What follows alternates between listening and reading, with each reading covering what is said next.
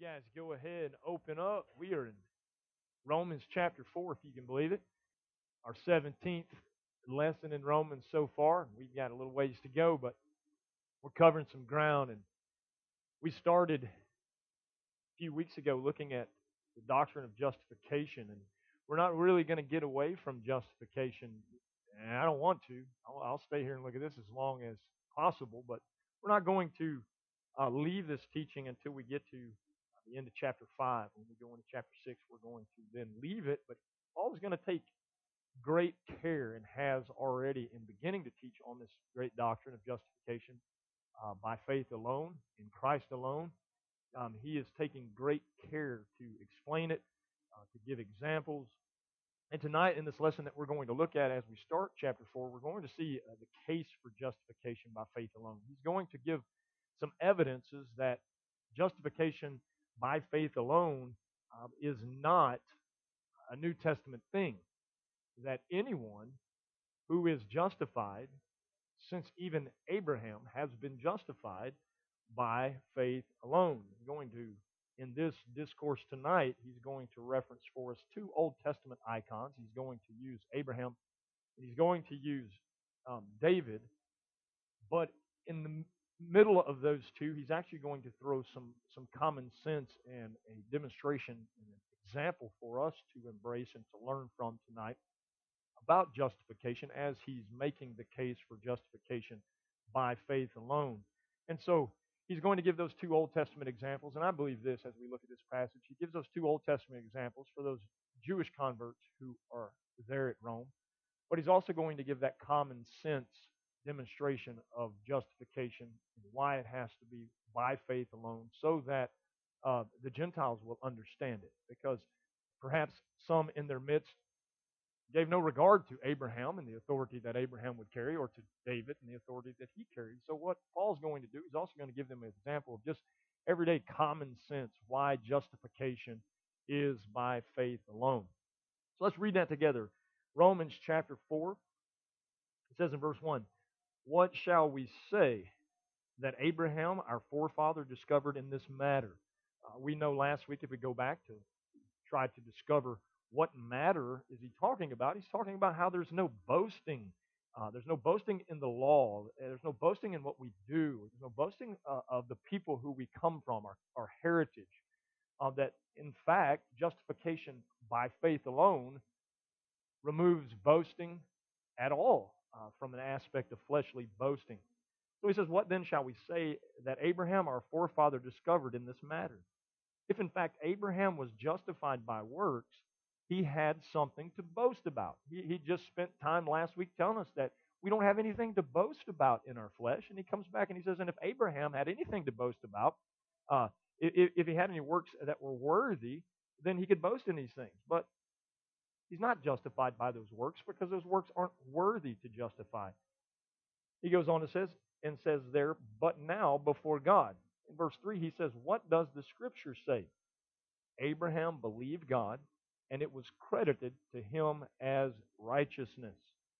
Now, when a man works, his wages are not credited to him as a gift, but as an obligation. He's saying when you work, you get paid for working. It's an obligation. Your employer pays you because they are obligated to pay you.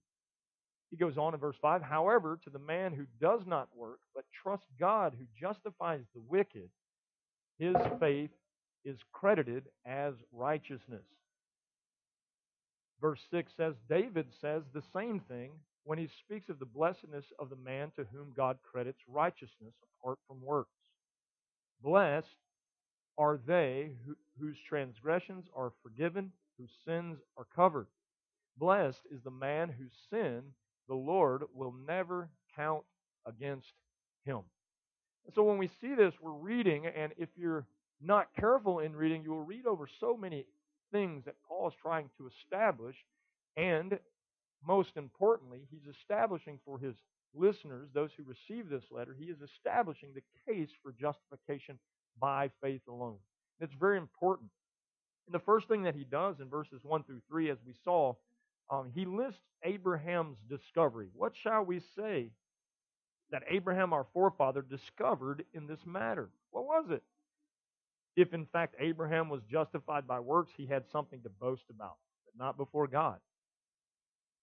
He goes on and says, what does the Scripture say?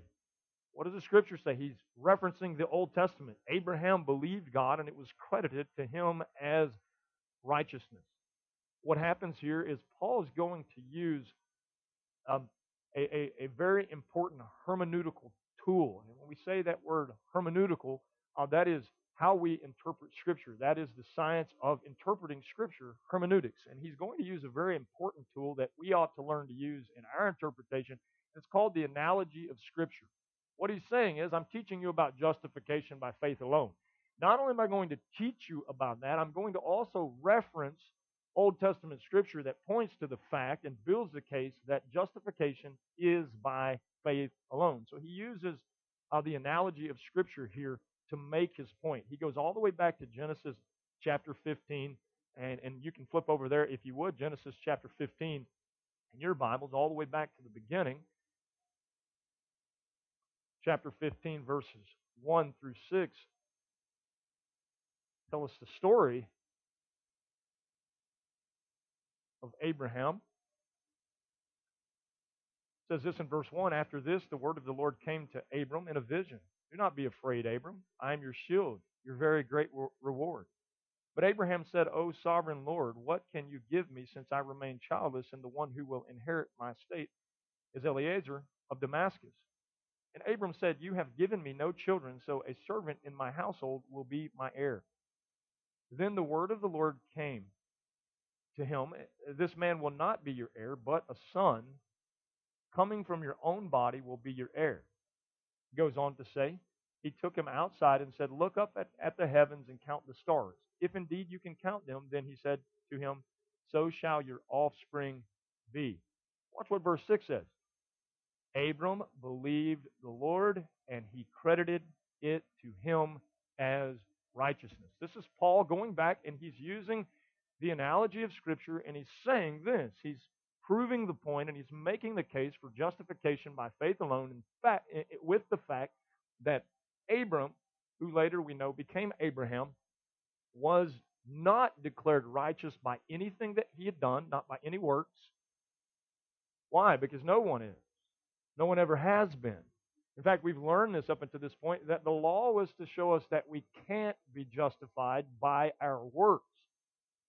But there had to be a righteousness that comes from God. We know Jesus was the fulfillment of that righteousness that comes from God. His imputed righteousness, through the fact that we are justified, declared righteous by God and God alone, is what saves a man. And so Abraham was not declared righteous by his works. Again, no one is. Romans 3:20, when we were there, and I'll remind you what it says. It says, therefore, no one will be declared righteous in his sight by observing the law. Rather, through the law, we become conscious of sin. The reality of it was this. Many people want to jump back to Abraham and talk about the law. The law has not even come forth yet in the time of Abraham. There was no way that Abraham could be justified by the law because the law did not come until Moses. So when we get a good chronological picture of the giving of the law, this was a pretty big span of time between Abraham and Moses, and there was no Mosaic law because there was no Moses to give that law to. And so we have to understand, in looking at this, justification by faith alone goes all the way back to Abraham, and is what Paul is going to use here to build his case for not being justified by our own works. Why? Because no one can be justified by observing the law. Our justification comes by faith alone in Christ alone. We see that it says Abraham believed God. Abraham believed God. This is a picture of his faith. That New Testament Greek word for believed here that we see in Romans is a word called pisteuo. Pisteuo, that's not just intellectual head knowledge. There's a huge difference, and I want you to understand that. In John 3:16, where it says, for God so loved the world that he gave his only begotten Son, that whosoever believes in him shall not perish, but have everlasting life. That belief is not a head knowledge and thinking that I know because I read in a book that there was a man named Jesus and he walked the earth and he died on a cross. It's not that intellectual knowledge that we see there in John 3:16. We see that same word for believe, pistuo, and that is an interesting word that you've heard me talk about many times. But I don't want to hesitate to remind you of that again. It's more than just a human knowledge from your mind and intellectual knowledge. It is, according to that Greek meaning, to entrust one's spiritual being to. It is you trusting Jesus Christ with everything. And so when we look at pistuo and we see that Abraham pistuoed, he trusted God more than he trusted himself, more than he trusted in his own works, more than he trusted in what he could see. We see this, that he was promised a child when he was way up in age, way too old in his mind to bear a child.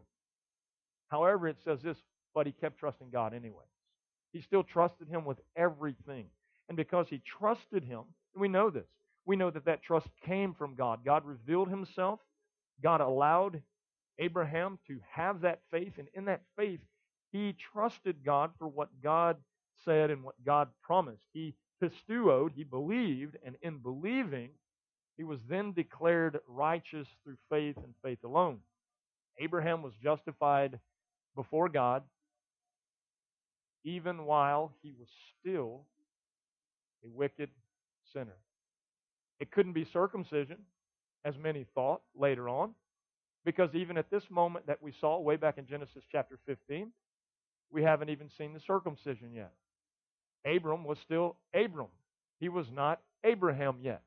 And so we know this. We know that justification by faith alone goes all the way back to at least Genesis chapter 15, because Paul is using this example to start this conversation off with the example of Abraham and what Abraham discovered in this matter. He discovered that his works will not make him righteous.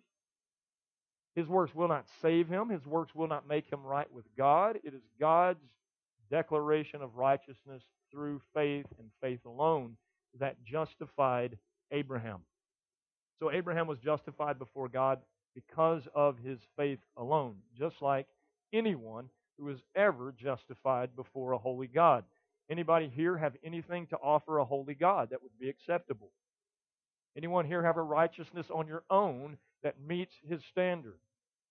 No. And so we see this, that we have a loving God who meets us when we can't meet him. He comes to us and he declares us righteous even when we're still wretched. So we look at Galatians chapter 2. Flip over there in your Bible.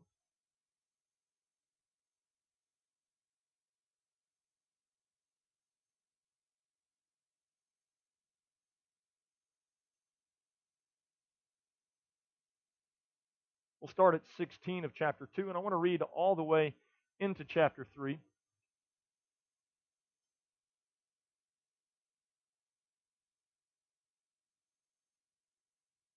He says in 16, chapter 2, know that a man is not justified by observing the law, but by faith in Jesus Christ. So we too have put our faith in Christ, Jesus, that we may be justified by faith in Christ and not by observing the law, because by observing the law no one will be justified. If while we seek to be justified in Christ, it becomes evident that we ourselves are sinners, does that mean that Christ promotes sin? Absolutely not. If I rebuild what I destroyed, I prove that I am a lawbreaker. For through the law I died to the law so that I might live for God. How do we live for God? We live for God by what? Faith. The just shall live by faith. I have been crucified with Christ, and I no longer live, but Christ lives in me. The life I live in the body, I live by faith in the Son of God, who loved me and gave himself for me. Do not set aside the grace of God, for if righteousness could be gained through the law, Christ died for what? Nothing. He's saying if righteousness could be gained in any other way, Christ died for nothing. He goes on and say this, and the reason that he's telling the Galatians this is because there are people who are throwing them into confusion, and they are trying to get them to revert back to a system of legalism and back to a system of law that they had been rescued from. He says this in chapter 3, verse 1, you foolish Galatians, who has bewitched you? Before your very eyes, Jesus Christ was clearly portrayed as crucified. I would like to learn just one thing from you. Did you receive the Spirit by observing the law or by believing what you heard? Are you so foolish? After beginning with the Spirit, you are now trying to attain your goal by human effort? Have you suffered so much for nothing? If it was really for nothing? Does God give you His Spirit and work miracles among you because you observe the law or because you believe what you heard? The Stuo. He goes on and he's going to go back to Abraham here with the analogy of Scripture. Consider Abraham. He believed God and it was credited to him as righteousness. Understand then that those who believe are children of Abraham. The Scripture foresaw that God would justify the Gentiles by faith and announced the gospel in advance to Abraham. He announced the gospel in advance to Abraham. I want you to let that sink in for a second. He's saying this: Abraham believed by faith in the same thing that we believe in, the same one, the Lord Jesus Christ, the righteousness of God. We know this. By this statement, we can draw this conclusion. God revealed a righteousness from God to Abraham. Abraham trusted in that. Watch what he goes on to say. He says, all the nations will be blessed through you. So those who have faith are blessed along with Abraham, the man of faith. Verse 10 says, all who rely on observing the law are under a curse, for it is written, cursed is everyone who does not continue to do everything written in the book of the law. Any of you been able to do everything written in the Word of God that says, here's what you need to do? We can start with the Ten Commandments. We've messed one up. Therefore, we're guilty of all. So the thing is, he's making the point here that if you're going to obey the law, you better be perfect in it, which no one can. Verse 11 says clearly, no one is justified before God by the law because, why? That's what he says. The righteous will live by faith. So this faith and justification through faith is not something that's new to the New Testament. And that's what Paul is reminding them of in Romans. He's saying this goes all the way back, and I'll start with Abraham. It goes all the way back to who they would have known as Father Abraham. He was the father of their people. And he says this justification by faith alone goes all the way back to the fact that Abraham had revealed to him the gospel. That's what he just said, as we read there in Galatians. And in the revelation of the gospel from God to Abraham, Abraham trusted in God. What was the gospel that he revealed? He revealed to Abraham that I'm going to raise up a mighty nation for my own name. And I'm going to use your people. Now, when we look at that, and we see as the lineage of Abraham goes, did he use Abraham's people to raise up the Messiah? The answer to that question is an obvious yes. And he used Abraham's people to raise up a Messiah so that all who believe and trust in him, that's that pistuo, by faith, will be justified and declared righteous by a holy God. There is no other way to be declared righteous. So this son, Isaac, who Abraham was promised, was more than just a son, Isaac. He was promised redemption for all who would believe. That's the gospel, by faith alone in the one who was to come, which we know this because we can look back and we can see it all from our viewpoint was Jesus the Christ. So as we look at this, Paul jumps to Abraham right off the bat and says, guys, understand, Father Abraham, he was not justified because of works. He was not justified through the law. In fact, he was prior to the law. He was justified by his faith in the one who was to come. Please understand this. There is no one, are you listening to me? No one who will be justified or declared righteous by a holy God who does not have faith in Christ alone. From Abraham all the way to the last person who is chosen and elected by God to receive salvation, every single one of them will come by faith alone, and they will be justified by that faith, not by anything that they've done, anything that they could say, anything that they could do in and of their own power. So verses 1 through 3, he reminds us of Abraham's discovery, the fact that God revealed to Abraham his promise. Abraham then trusted in that promise, and his faith was credited as righteousness. So we read on in Romans chapter 4, verse 4. Now, when a man works, Paul's going to use a common sense analogy, a common sense explanation or demonstration here. He says, now when a man works, his wages are not credited to him as a gift, but as an obligation. However, the man who does not work but trusts God who justifies, watch this, the wicked, his faith is credited as righteousness. What Paul is doing is he's making a human common sense argument for those people who might not understand the promise of Abraham. And he makes this argument, and to me, in making this argument, it clears up a whole lot for us. What he's saying is, if works justify sinners, God would be a debtor to the sinner. I want you to think about that for a second. That's exactly how he words it. If you have to work for it and earn it, then justification is God paying you out of obligation. How many of you understand that is not justification? That is not what the Scripture teaches about how a man is justified. He's not justified because he does X amount of good things, and in doing the X amount of good things, God then pays him for those good things done. How many of you know that's not how it works? Paul's making this demonstration so that they understand that, because God would then be in a position of debtor. And how many of you understand what Scripture says about that? Did you know that's absolutely, positively contrary to Scripture? God owes none of you anything. In fact, God owes no one anything. Scripture declares that. Paul in Romans chapter 11 reminds us of something. He says in verse 35 of Romans 11, he says, who has ever given to God that God should repay him? Now, Paul didn't come up with that on his own. Paul was going back and he was again using Scripture to comment on Scripture and Scripture to interpret what he was saying so that they could understand. And he was going back and he was going all the way back to Job 41 verse 11. And if you flip over in your Bibles to Job 41:11, if you can find Job real quick, we'll see what Job says in Job 41:11.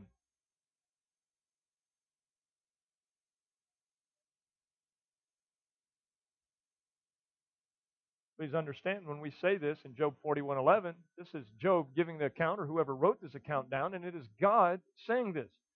Who has a claim against me that I must pay? Everything under heaven belongs to me. What God is saying is this. Please pay attention. I am debtor to no one. I am in debt to no one. I owe no one anything. In fact, even if you tried, you could not earn anything that I would give you. So please look at this as we go through Paul's demonstration and case here. He's saying, guys, use some common sense. If justification was by works and not by grace through faith in Christ alone, he's saying this, then justification would be a payment. And if justification is a payment, then God is not who He said He really is. Because God in Scripture is a God who owes no one anything. Now, we know that we have that confused in our society, don't we? The mindset that says, if I just do enough right. I hear it all the time. Man, what's your understanding about eternity? Well, my understanding is this. If I just do enough good, maybe God will let me in. That person has a messed up idea of God. He does not really understand God's true position. Because if it worked like that, the moment that I did enough good to earn a payment from God of righteousness, He ceases to be the God of Scripture. Because the God of Scripture, Jehovah, our holy God, our Creator, God Almighty, owes no man a single thing. Please understand that. Please grasp that concept. Please see who He is, because the quicker that we see that aspect of God, the quicker we realize this is grace. And it is grace through faith alone that allows us to be justified in the eyes of a holy God. He is debtor to no one. So Paul gives this common sense demonstration that if justification came through our own deeds, our own works, our own efforts, God would be a debtor to sinners. And God owes no man anything. He owes no one anything. So we see that he gives that demonstration. He goes on in 4 and then into 5. He says, now, when a man works, his wages are not credited to him as a gift, but as an obligation. However, to the man who does not work, but trusts God, who justifies the wicked, his faith is credited as righteousness. Trust in our own works is not true faith. Please understand that.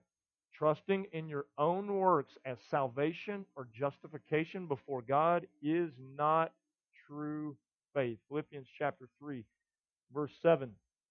But whatever was to my profit, Paul said, as I remind you of this again, I consider a loss for the sake of Christ. What is more, I consider everything a loss compared to the surpassing greatness of knowing Christ my Lord, for whose sake I've lost all things. I consider them rubbish, that I may gain Christ and be found in Him, not having a righteousness of my own that comes from the law, but that which is through faith in Christ, the righteousness that comes from God. Watch, and let me remind you of it again, and is by what? Faith. And so as we see Paul's demonstration, he's teaching again, you can't trust in your own works so that somehow you'll be justified. It doesn't work like that. Trust in our own works is not true saving faith in Christ. People who teach you that you have to somehow do certain things in order to be justified or saved, those people are in error, and that is total heresy when we look at justification and the doctrine thereof according to the Word of God. We're not justified by the things that we do. Faith that rests, please pay attention to this. Write this down. Faith that rests on our own human choices. I chose God. No, you didn't.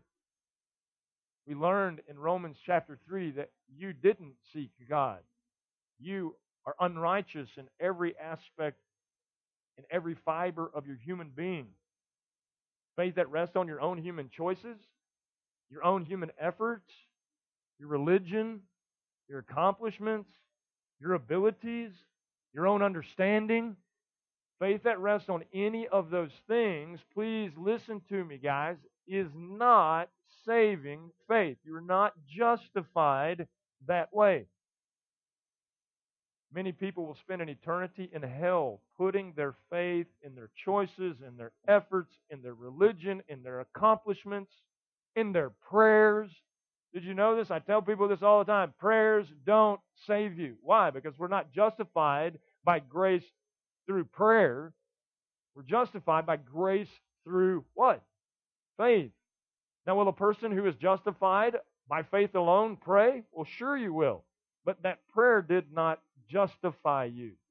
And so when we look at this, we have to see Paul giving this clear demonstration and example as he's explaining the case for justification so that we don't fall in the trap of thinking that God needs our help to declare us as righteous. It's a righteousness that comes from God. William Gurnall, a preacher in the 1600s, a Puritan, he says this: we are justified not by giving anything to God, what we do, but by receiving from God what Christ hath done for us. God graciously justifies. Watch what Paul says here in verse 5. He graciously justifies the wicked. Don't miss that when we read this verse. Now, it would sound really good to those who were trying to work for salvation if verse 5 said, however, to the man who does not work but trusts God who justifies the righteous. Well, that's not what he says. He said God who justifies the what? Wicked. His faith is credited as righteousness. God graciously justifies the wicked, not the righteous. So any righteousness that you think that you have is not worthy enough to cause you to be considered justified and declared righteous by a holy God. He justifies the wicked. How does He justify the wicked? When they clean up their act? When they do 10 right things? When they say 37 Hail Marys? When they take the sacraments? When they're baptized? When they join the church? when they walk an aisle, when they pray a little prayer, when they do 17 jumping jacks for whoever it is who's counseling with them after the service. No, he says the wicked are justified by what? Faith. Justification is an undeserved gift of grace to the sinner, not an obligatory payment to the righteous. Many times in American Christianity and Christianity as a whole, we get that so backwards and so confused.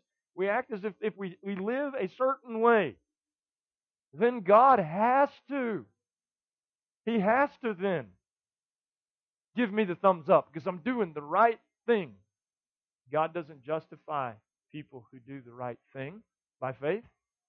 He justifies the wicked who had no other option in their wickedness but to spend an eternity separated from God in hell until He graciously awarded them with salvation, graciously gave them faith to believe, and in that faith being exercised in belief, pistuo, in Jesus Christ and Jesus Christ alone for justification. The wicked are then made and declared righteous by a holy God. 2 Timothy chapter 1 says this, verse 8, so do not be ashamed to testify about our Lord, or ashamed of me, his prisoner, but join with me in suffering for the gospel by the power of God, who has saved us and called us to a holy life, not because of anything we have done.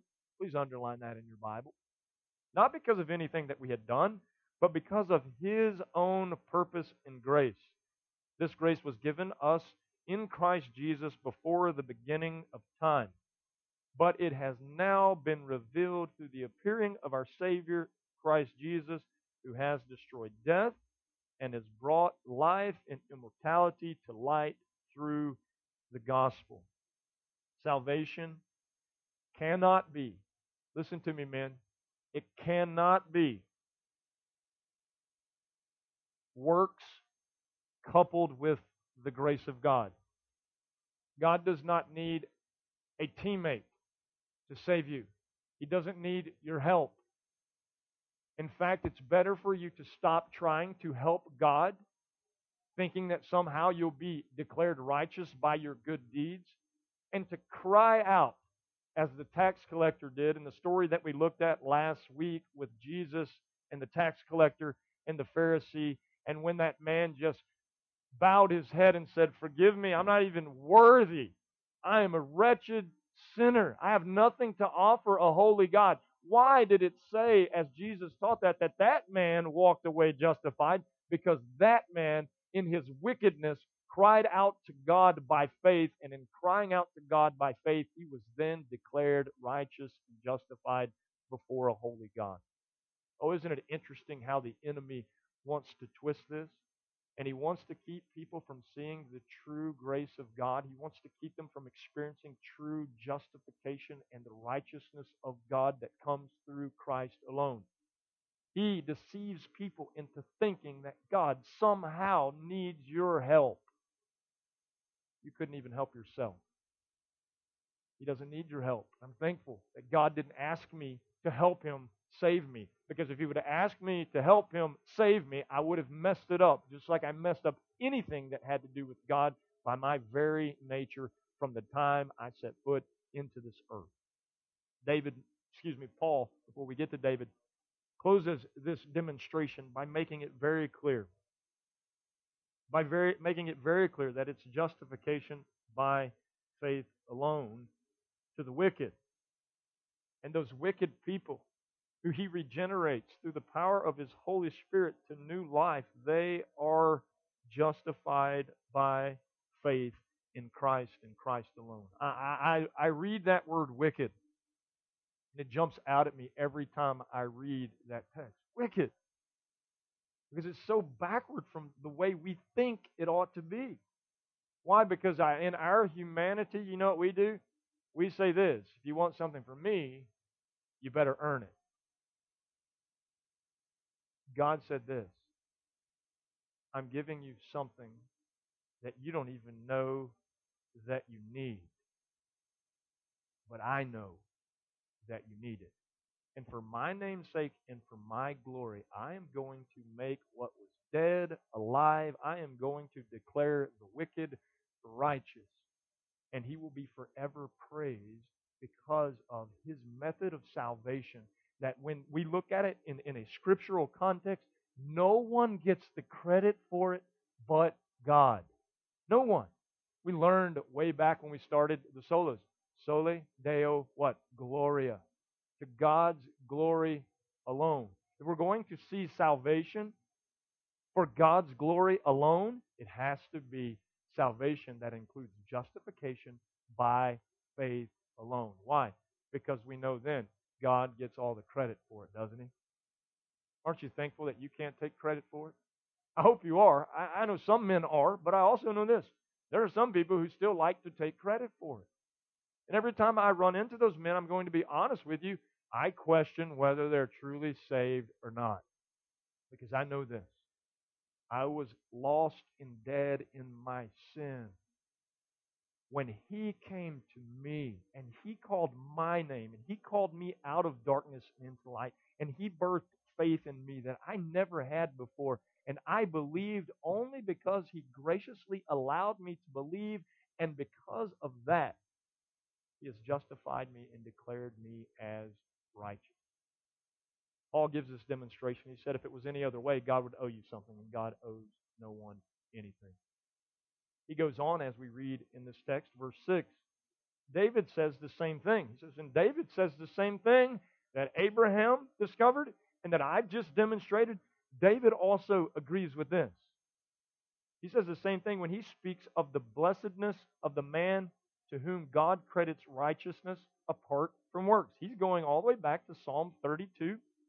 And in Psalm 32, we see that it says in the first two verses, blessed is he whose transgressions are forgiven, whose sins are covered. Blessed is the man whose sin the Lord does not count against him, and in whose spirit is no deceit. All again, turning back to the Old Testament scriptures to give validity to what he was saying. This is why we don't throw the Old Testament in the trash, as some are in the habit of doing. We go back there and we see and we learn these lessons. David was talking about someone who has been declared righteous by God through faith alone. David declares the results of justification by faith. Here's the results. Forgiveness. Forgiveness. A washing and a cleansing from our sin. Blessed are they whose transgressions are forgiven. Ephesians chapter 1, verse 7 says this. Many of you know this. It says, in Him, of course, referencing Christ, we have redemption through His blood, the forgiveness of sins in accordance with the riches of God's grace. David was talking about this same forgiveness. The forgiveness that comes, the washing that comes, the cleansing that comes through no effort of your own. But it comes through the work of Jesus Christ, and it comes to us by faith alone in that work. The death, the burial, the resurrection of Jesus Christ, His sin-cleansing atonement that He poured out at Calvary 2,000 years ago for us. And I hope you never get tired of me referencing that event. That is the whole reason that we are here right now. Without the cross of Jesus Christ and without Him dying in our place, we have no reason to come and to celebrate. We have no reason to give Him praise and honor and glory for what He's done. But because of the cross of Jesus Christ, the finished work thereof, His death, His burial, His resurrection, we now can celebrate the new life that we have in Christ. Why? Because by faith we have been justified before a holy God, declared righteous. We see forgiveness, washing, cleansing that we received according to Ephesians chapter 1 in Christ. Through His blood, we receive the forgiveness of sin in accordance with the riches of God's grace. We see that David then goes on and he says, blessed are they whose transgressions are forgiven, whose sins are covered. We see forgiveness, but then we see freedom. Freedom, that is the liberty from sin. Your sins are covered. Well, how many of them, Kurt? How many of my sins are covered when I'm justified? Watch this. All. Your past sin, your present sin, your future sin. You are covered by the righteousness of Jesus Christ that has been imputed to you when a holy God declared you as justified.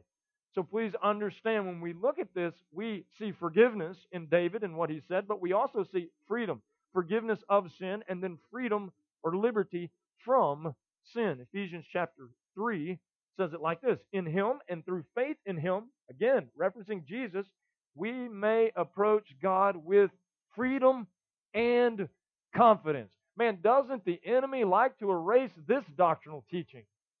Well, you can't pray to God. You know what you said when that person cut you off in traffic. Who do you think you are?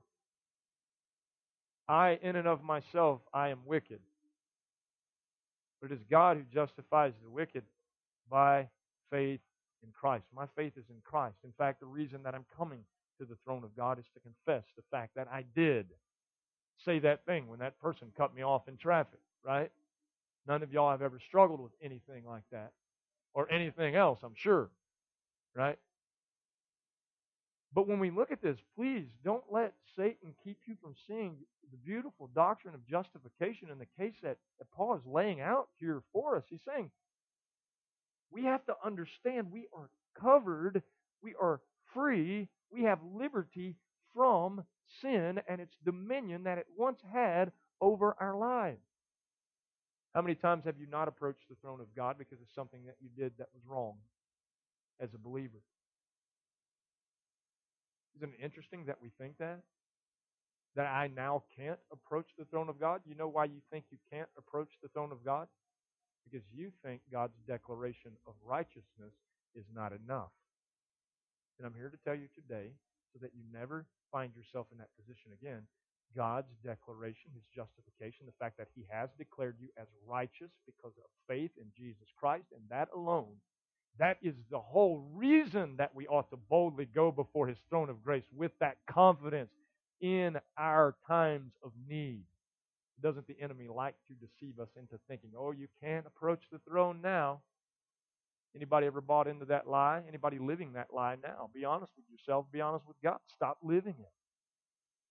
We're justified by our faith in Jesus Christ and that alone, which gives us forgiveness, washing us of all of our sins, which gives us freedom, liberty from sin. We are covered by His imputed righteousness. I'm thankful for that. Y'all watch this for a second. When God sees me, He no longer sees my sin. He sees the righteousness of Jesus Christ. So when I approach the throne of God, I don't approach the throne of God as the wretched piece of filth that I was prior to faith in Christ. I approach the throne of God clothed in the righteousness of Jesus Christ. He accepts me exactly the same as He accepts His only begotten Son. Now, I know to some of you, that's new teaching. To some of you, you never even began to imagine such things. But if you understand what the Scripture is teaching right here, you understand the case that Paul is laying out for them, you see very quickly that it's not about us, what we have or what we can offer. But it's about everything that Jesus Christ did for us at Calvary 2,000 years ago. David says there's forgiveness, the washing of sin. There's freedom, the covering, the liberty from sin. And he goes on and he says this. He says, blessed are they whose transgressions are forgiven, whose sins are covered. And blessed is the man whose sin the Lord, watch this, will never. You underline that in your Bible. This is why Paul knows he's talking about justification. Because if God never counts your sin against you, you have been declared by God as what? Righteous, justified. He says, blessed is the man whose sins are never counted against him. So we see forgiveness through faith. We see freedom through that same faith, the justification that comes from that faith. And then we see finality. Finality, a declaration of righteousness forever. It is completely done. Romans chapter 8, we're not there yet. We're going to reference it real quick, and when we get there, we're We're going to shout a lot. Romans 8, verse 28. As we talk about the finality of David's declaration, the finality that comes as a result of justification by faith alone and Christ alone. Romans 8, verse 28 says this, "And we know that in all things God works for the good of those who love Him, who have been called according to His purpose. For those God foreknew, He also predestined to be conformed to the likeness of His Son." Why? Why would He do that? We read on. So, He says that He might be the firstborn among many brothers. And those He predestined, He also called. Those He called, He also justified. Those He justified, He also glorified. What a promise. What a promise to know. Those He called, those He predestined, He called. Those He called, He justified. Those He justified, He also glorified. So we see that this is a picture of the finality that comes when we are declared righteous by God through justification that comes by faith alone. We go on, if we read this, and we should, because it's good stuff. What then shall we say in response to this? If God is for us, who can be against us? He who did not spare His own Son, but gave Him up for us all, how will He not also, along with Him, graciously give us all things? Verse 33. Who will bring any charge against those whom God has chosen? It is God who justifies. Who is He that condemns? Christ Jesus, who died. Watch this. More than that, who was raised to life, is at the right hand of God, and is also interceding for who? Us. Who shall separate us from the love of Christ? Shall trouble, or hardship, or persecution, or famine, or nakedness, or danger, or sword? As it is written, for your sake we face death all day long. We are considered as sheep to be slaughtered. 37, no, in all things, all these things, we are more than conquerors through Him who loved us. More than conquerors through Him who loved us, for I am convinced that neither death, nor life, neither angels, nor demons, neither the present, nor the future, nor any powers, neither height, nor depth, nor anything else in all creation will be able to separate us from the love of God that is in Christ Jesus our Lord. Please pay attention. We like to read those last few verses, but read everything in between and don't miss the part where it says, who's going to bring a charge against those who God has chose, who He's chosen? It is God who justifies. What He's saying is this: you can't bring a charge against someone who is completely righteous. You can't bring a charge against someone who the sovereign God of this universe has declared righteous by His own predestination. Those He predestined, He called. Those He called, what did He do? He justified them. He declared them righteous. Those He justified, He also glorified. And so we see here that David, in his declaration, in speaking, David declaring that the results of justification by faith alone, not only forgiveness of sin, not only freedom from sin, but finality, a declaration of righteousness forever. Why? Because it is God who justifies. And who are you to try to bring an accusation against someone who God has justified? It's exactly what he is saying there in that text that we just read in Romans chapter 8. Oh, and we're going to have some fun when we get there, but it's going to be a while. So I thought I'd give us the precursor to Romans chapter 8. David's declaration of righteousness by grace through faith, and that alone. So all of your sin, please understand this, the finality of it, all of your sin, past, present, and future, has been paid for. It was paid for on a cross outside of Jerusalem 2,000 years ago, a place that we know as Golgotha, a place that is commonly called Calvary.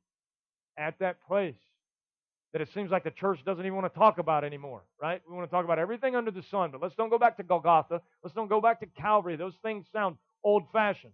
I want you to know this. 2,000 years ago, on an old-fashioned Roman cross, the King of Kings and Lord of Lords died in your place. The righteous one died for the wicked, so that those who have faith in Him will be justified by a holy God. Watch this. Not until they mess up, forever. I love that. That no one can bring a charge against me. Why? Because it is God who justifies. It is God who justifies. And if you, by faith, have trusted in Jesus Christ as your Lord and Savior, understand this. You are forever justified in the eyes of God.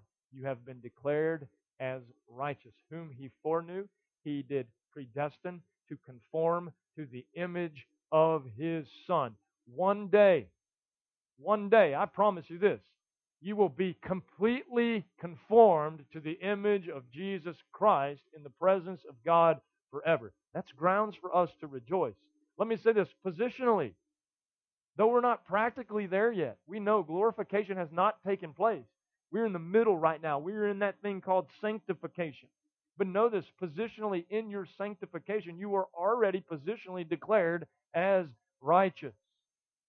So you can now boldly go before His throne of grace in your time of need. Why? Because of faith in Christ and that alone. So justification by faith alone is not a New Testament doctrine. That's what Paul is establishing here. This is the case that he's making. It is a Bible doctrine. It is something that goes all the way back to Abraham. It is something that David understood. It is something that Paul was able to communicate because he understood it from his upbringing in the Jewish religion and his knowledge of the law in the Old Testament. So praise God that through Jesus Christ, those who trust in Christ have been declared righteous. That's justification. And it's not a temporary thing. They've been declared righteous forever. Not because of anything that they've done, not because of anything that they've said, not because of the church they attend, but because of faith alone in Christ alone. End of discussion. If you are trying to be justified before a holy God any other way, you are attempting an unbiblical justification. That's what Paul is explaining to these people. He's going to continue talking about justification. I hope you're not tired of it yet. He's going to continue to talk about justification all the way through chapter 5. What a glorious doctrine it is. Back up at verse 5. Romans 4. He says, however, to the man who does not work but trusts God who justifies the wicked, his faith is credited as righteous. His faith is credited as righteousness. How many of you tonight are thankful that God didn't justify you because you got your act together? He's a God who justifies the wicked who trust in the only one who we can trust in to save us, and that is Jesus Christ, the King of Kings and Lord of Lords, the Lamb of God who sacrificed Himself on an old rugged cross in our place. Let's pray. Lord, we love You. We thank You for loving us. We thank You for each and every one of these men who are here tonight. We pray today for the one who's here, who's been struggling to try to do it on their own. God, tonight I pray that You shower Your grace upon them, that You would save them from their own efforts, save them from the futility of trying to earn salvation, and today that they would rest in Christ and Christ alone, that they would entrust to You everything this very day, that their faith that they receive as a gift from You would be exercised this very evening, that they would leave this place declared righteous by a holy God, completely justified. Lord, we love You. We thank You for justifying the wicked. Lord, I thank You for justifying a wicked person like me, the wretch that I am apart from Jesus Christ. And I give You all the glory, all the honor, all the praise. Holy Spirit, empower me to live a life of appreciation for what you've done for me, others would be drawn to you. I pray these things in the mighty name of Jesus. Amen.